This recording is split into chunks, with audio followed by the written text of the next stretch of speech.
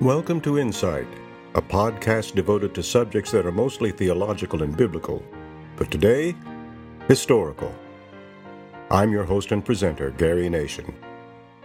This is the fourth of 8 episodes in a series that will track the history of the 2nd Tennessee Volunteer Infantry USA, Southern men who fought in the Union Army in the Civil War. Don't call them Yankees. One of them was my ancestor, my grandmother's grandfather. We're following them from the formation of the regiment through its first major action in the Battle of Mill Springs. This is a story reflecting my belief that a person's life is not small and inconsequential because it's without fame, that great historical events lend their greatness to the individual lives that participate in them, and that those events have acquired their great historical significance through the participation of thousands of unsung individuals like my ancestor, and perhaps yours as well.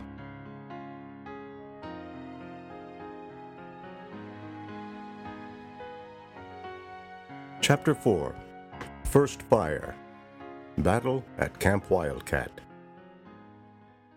October 1861.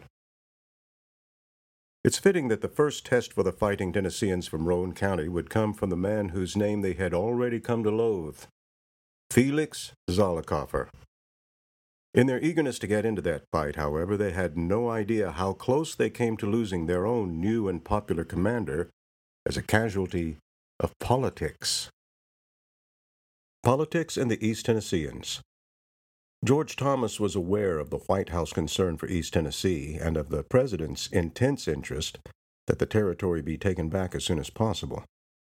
Even before he left Washington, Thomas personally urged Winfield Scott, who was still the General-in-Chief of the Army, to authorize him to stage an invasion through the Cumberland Gap. After he arrived at Camp Dick Robinson and saw how much of the growing force was composed of East Tennessee loyalists, he was all the more determined to carry out an offensive operation along that line. He immediately began planning such an operation as well as he could while working to organize his camp without a staff. The volunteers at Camp Robinson felt powerful because of their numbers, and they were impatient to march home as a liberating army. Thomas wanted to make that happen, but he also understood that his force was woefully unprepared for combat, both in training and in materiel. Enduring the grumbling of his restive volunteers, he set about, in his methodical way, to remedy both of those problems, with a view toward a movement on the Cumberland Gap before the year's end.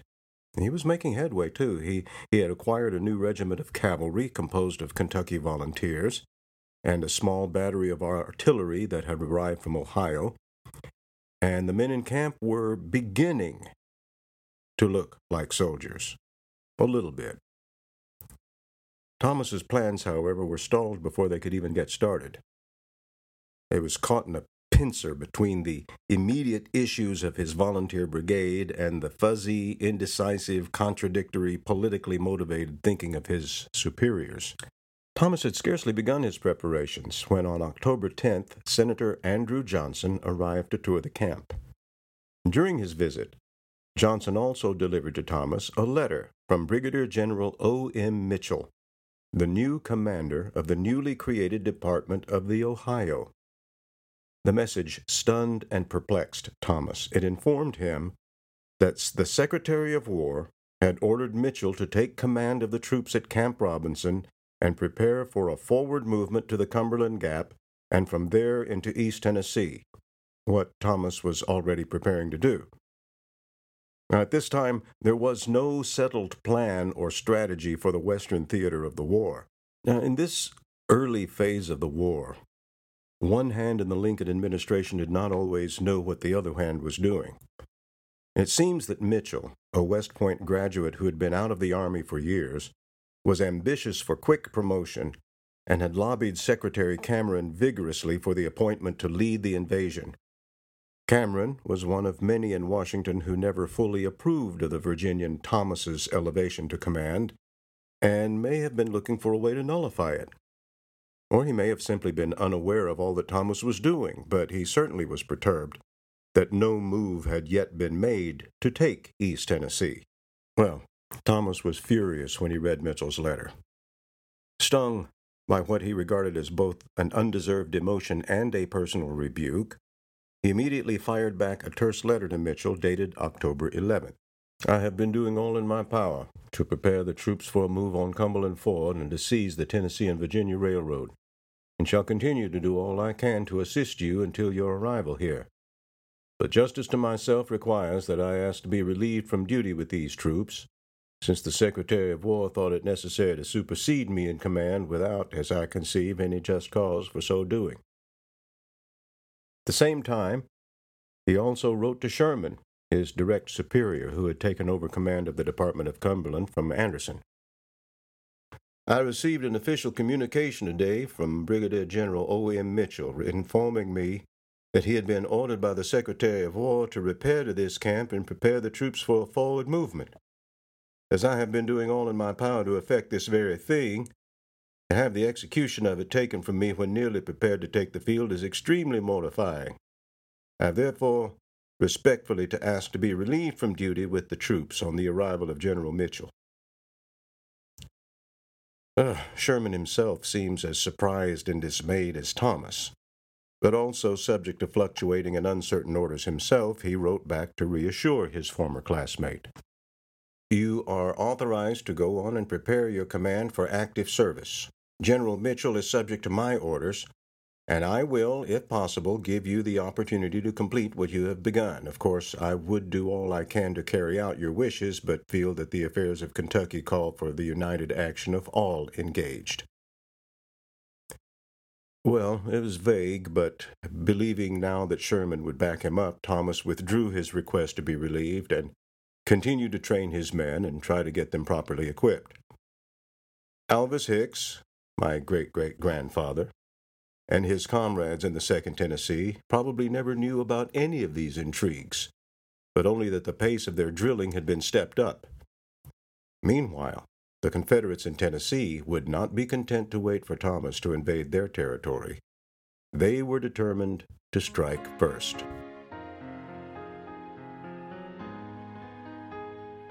General Johnston's strategic plan.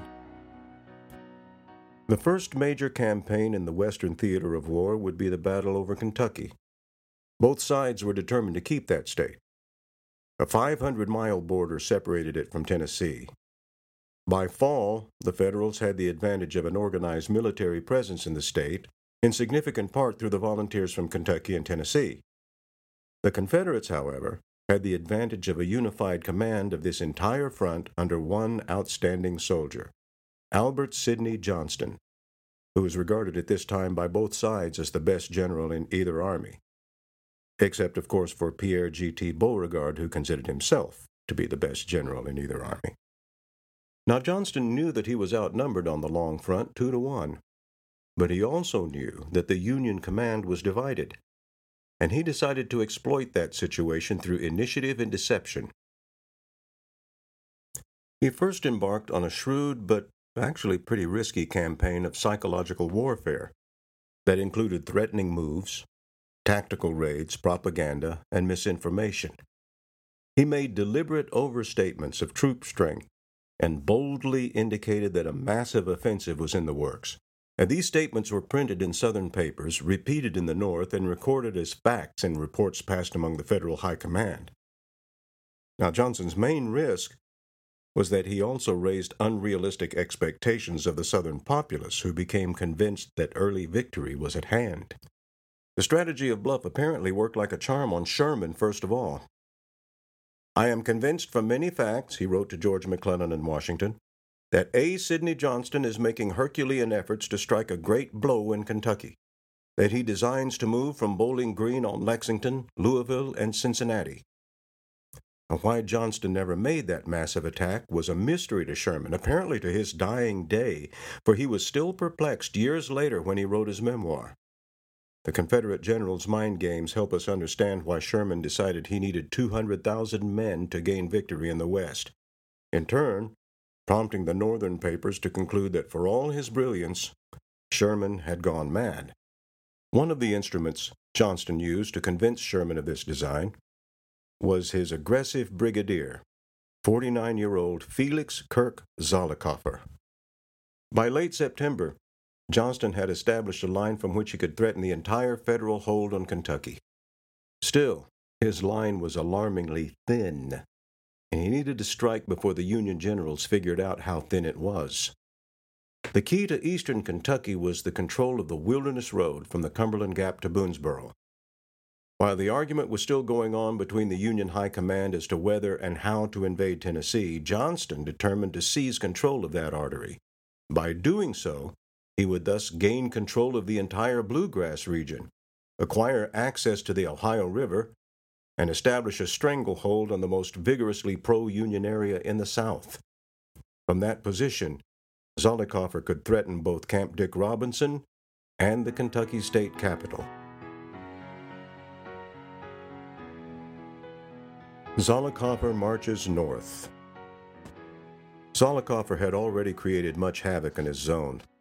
On September 9th, he moved his brigade 5,400 strong through the Cumberland Gap into Kentucky. Over the next several days, his men took possession of Cumberland Ford at Pineville, scattered 2 raw volunteer units, and easily defeated a contingent of home guards from Barberville. His confidence was strong and his men's morale was high. They called him Pappy Zolly, Pap for short. On September 23rd, General Thomas dispatched Colonel Theophilus Garrard from Camp Dick Robinson with his 7th Kentucky Volunteers to Wildcat Mountain, when also called Rockcastle Heights and London Heights, to block Zollicoffer's progress. Zollicoffer, a native Tennessean despite his European-sounding name, was not a professional soldier, and his appointment as a general was admittedly political. A Nashville newspaper editor, famous for his fiery editorials, he was also a Tennessee state politician who had served 3 terms in the U.S. House of Representatives. He had opposed secession, had campaigned for constitutional unionist John Bell, had been a delegate to the 1861 Washington Peace Conference. He was, however, a devout believer in states' rights, and when Tennessee declared independence, he determined to fight for his home state. Some 20 years earlier, he had served briefly as a lieutenant in the Second Seminole War, so he wasn't completely devoid of military experience. But even he did not think that was enough to qualify him for high command. He declined Governor Isham Harris's offer of a generalship over state forces, but Harris was insistent, and Zollicoffer finally accepted. The first task was to secure the rebellious eastern region. Under Harris's orders, and with 4,000 men, Zollicoffer established a stronghold in Knoxville, and then began to seal the Cumberland Gap and other routes along the border between East Tennessee and Kentucky. It was Zollicoffer's troops that the men from Roane County had to dodge in order to make it to Camp Dick Robinson. Soon he was made a general officer in the Confederate States of America and put under Johnston's command. Though keenly aware of Zollicoffer's inexperience, Johnston liked his initiative and aggressiveness. He decided to use that and directed Zollicoffer to probe the Union's soft underbelly in the Cumberland area and see how far he could go. On the left, he had Leonidas Polk facing off against Grant near Columbus, and in the center, Simon Bolivar Buckner, penetrating as far as Bowling Green. Garrard, like Samuel Carter, had been recruiting his own regiment from scratch, and he now had almost 1,000 men, but they were still little more than warm bodies, not yet trained and still poorly equipped. They were accompanied by the 1st Kentucky Cavalry under Colonel Frank Walford, another green unit that had barely begun its training. When he arrived at the location, Garrard chose an excellent position, a natural rock fortress on a ridge 3 miles above the Rockcastle River at a fork in the road. He immediately set his men toward building extended fortifications, trenches, rifle pits, and obstacles. This was Camp Wildcat. Addison Hart describes the terrain. Moving southwest along the mountain, the area becomes much steeper and gradually turns into Infantry Ridge, a rocky spot, dense in vegetation, where Garrard was positioned. Southeast of the headquarters is the steepest point of Wildcat Mountain, a place known since the day of battle as Hoosier Knob, littered with all forms of defense: abatis, rocks, trees, fallen and standing. Here was Walford's HQ. Moving northwest of Camp Wildcat HQ Wilderness Road turns into Winding Blades Road, where the trees and darkness are thicker than anywhere before. Farther northeast is Buckeye Ridge. On September 29th, Garrard reported to his superiors that Zollicoffer was drawing alarmingly close and pleaded for equipment and reinforcements. He continued sending desperate messages. The closer Zollicoffer came, the more frantic were Garrard's dispatches, worried that his superiors had put him in a no-win situation. "If I do not receive more troops, I intend to abandon this place," he insisted. "I have no idea of having my men butchered up here where they have a force of 6-1. I would like to hear from you immediately." Aggravating Garrard's problems was a cold front that moved through. The pleasant Indian summer weather of early October gave way to heavy, chilling rain. His men didn't have sufficient coats and blankets. Hundreds became ill. Sickness reduced his already outnumbered force to 600. One thing that saved Garrard was that the rebel force had no supply line, had to live off the land, and the column was making slow progress as a result. Zollicoffer wrote, "The country is so poor we had exhausted the forage on the road for 15 miles back in 24 hours. Even so, by October 17th, Zollicoffer's main force was at the Laurel River. In 2 more days, he was only 4 miles from Camp Wildcat, and Garrard was trying to decide whether to risk court-martial by pulling back without orders. Thomas could wait no longer to move. But the general's decision was complicated by the fact that he had no one to send who was fully trained and prepared for battle.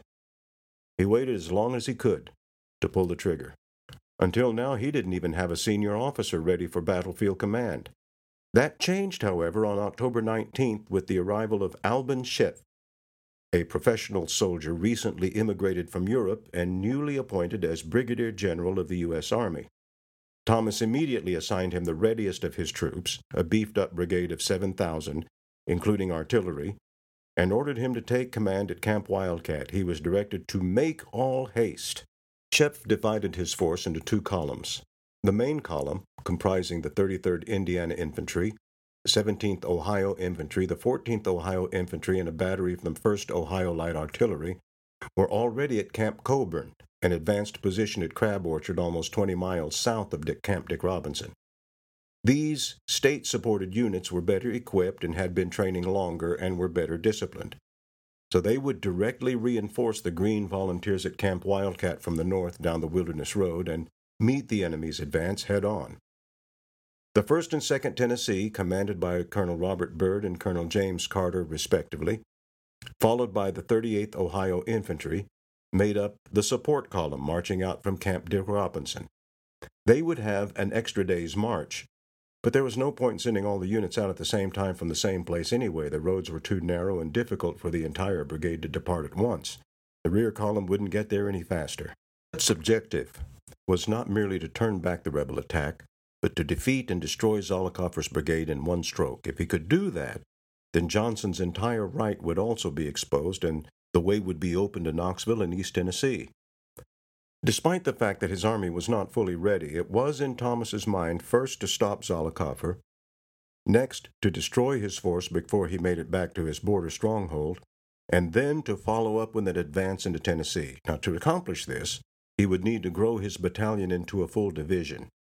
He had already put his request to Sherman for more troops and all the munitions and supplies his volunteers needed, but were still stalled by incomprehensible delays.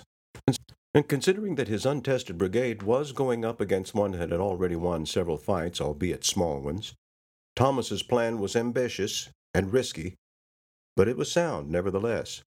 It was helped by the fact that Zollicoffer did not expect him. The uncooperative weather, though, complicated everything. The heavy rains of the preceding week had turned the dirt road up the mountain into a slippery muck. The more men who passed, the worse it got. Wagons and cannons sunk to their axles. If Schiff could not get to Camp Wildcat before Zollicoffer, it would make things very difficult, especially if the rebels could drive out Colonel Garrard first and establish their own stronghold to resist Schiff's attack when it finally arrived. On the 20th, the rebel force passed through London, and it seemed that they would reach Wildcat before it could be reinforced. It was doubtful that Garrard could hold for long, and therefore critical that Schiff get his men there on time. The men knew how serious the situation was and accepted being awakened at 3 a.m. Sunday to continue on a forced march.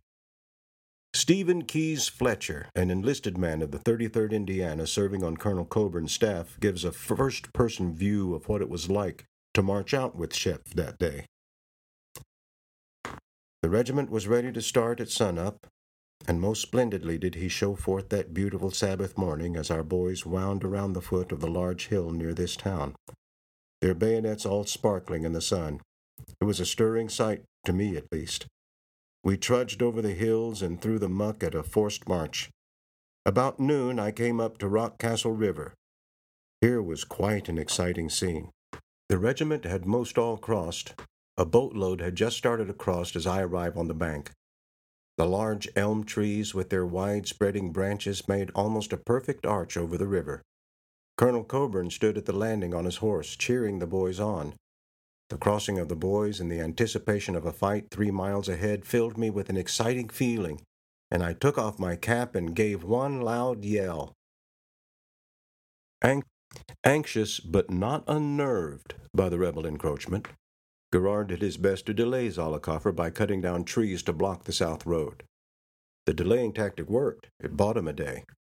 While rebel troops spent their Sunday clearing roads, Garrard sent out Walford's cavalry to do reconnaissance and to harass the rebels. After crossing the Rock Castle River, the Indiana column reformed and distributed ammunition, and then began the final, most difficult stretch of their uphill march. Soon they began meeting wagon load after wagon load of 6 soldiers from Garrard's regiment, all telling of the skirmishing of pickets. Stephen Fletcher tells how the column made way for a troop of home guards on horseback, who passed us going full tilt. Everyone yelled out as they passed, "Give 'em hell, boys! Give 'em hell!" They responded, "Yes, we'll give 'em hell." But before we got to Wildcat, we met 'em all coming back on a slow trot saying that the pickets had quit fighting and they were not needed. They were really the biggest set of cowards I ever saw. Shep made it to Camp Wildcat shortly after noon with the vanguard of his first column, and the rest continued throughout the day to slowly fill the camp as they struggled up the north side of the mountain.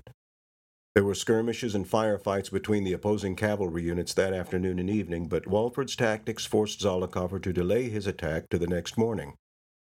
By nightfall, the numerical odds had drawn almost even. Zollicoffer's men had faced fire, while Shep's were green, but the latter had the advantage of an excellent defensive position. Meanwhile, early Sunday morning, the 1st and 2nd Tennessee, followed by the 38th Ohio, had finally begun the southward ascent toward Wildcat along the mountain roads that were scarcely worth the name and were already torn up by the passing of the first column. It's not a simple thing to move thousands of men along a narrow mud road through forest and mountain. On the way, they found out that having an easy camp life is not necessarily a good thing for a soldier. Jack Snow made this observation. He says, "The men were fat and tired quickly, so the march turned out to be anything but a picnic, even though the weather was cool. They were equipped with a Harper's Ferry musket, ammunition, 2 blankets, and an extra suit of clothes, eating utensils, etc., packed into a haversack. They were supposed to weigh about 40 pounds, Mr. Snow reminisced. But many of the boys gathered up things they wanted to keep. They'd start with a heavy load, and as they became tired or if they got in a skirmish, they'd throw their extras away." Zollicoffer attacks. On Monday morning, the 21st, under Shep's orders, Colonel John Colburn assumed command from Garrard and began placing his troops. He assigned half of his 33rd Indiana to the steep southern rise that was most likely to be attacked first. From them it took its name, Hoosier Knob. It was none too soon. In the pre-dawn darkness, rebel troops of the 17th and 29th Tennessee Infantry were already working their way up toward that knob on the southeast edge of the ridge. Sergeant Fletcher of the 33rd Indiana describes the early morning alarm. About 7 a.m., Monday 21, while I was eating breakfast with Colonel Coburn, General Shep rode up and staff and told Colonel Coburn to get his men in line immediately, that the enemy were right on us. All was now astir and in excitement. The long roll beat, and in less than 10 minutes the regiment was formed and all ready for the word. 4 of our companies were sent over west to build breastworks and guard a pass where we expected the enemy to try to flank us. The other 4 companies, there being 2 left at Crab Orchard, went east on the hill where the fight took place. I went with this party. Went up double quick, 3/4 of a mile. The men were immediately deployed around the hill and down through the gullies. But before this was completed, we were fired upon. Zollicoffer divided his brigade into 2 battle groups, one to attack Hoosier Knob, the other Infantry Ridge. The battle began with the scattered fire like a skirmish, with soldiers firing at will and not with coordinated volleys. Unlike a typical skirmish, however, the firefight continued for over an hour before there was a recession in the firing, while troops on both sides replenished their ammunition. The first Union casualty of the battle occurred about 10 minutes after the shooting commenced. Fletcher says, "One of our men by the name of McFerrin was shot in the left chest. He walked up the hill to where we were and said, 'Captain, I'm shot. I'm a dead man.' He carried his gun up with him. He died in about 5 minutes." Zollicoffer's first assault, consisting of several waves, was finally repelled. At midday, the Confederate general rested his men, reorganized his regiments, and brought up his artillery to pound the fortifications. About 2 p.m., he was ready to try again to break Scheff's hold. By now, however, the rest of Scheff's main force had arrived, and he had his own battery in place that immediately returned fire. The artillery duel didn't last long after that. At this point, the numerical match was almost even, and though the fighting was fierce, the rebels charging up the hill to within 30 steps of our men with their hats on their bayonets, the Hoosiers and Ohioans repelled the rebels again. While the battle raged, the Tennesseans in Shep's support column were still toiling up the narrow Wilderness Road and its side roads.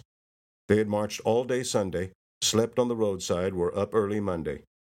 The sound of cannon helped motivate them.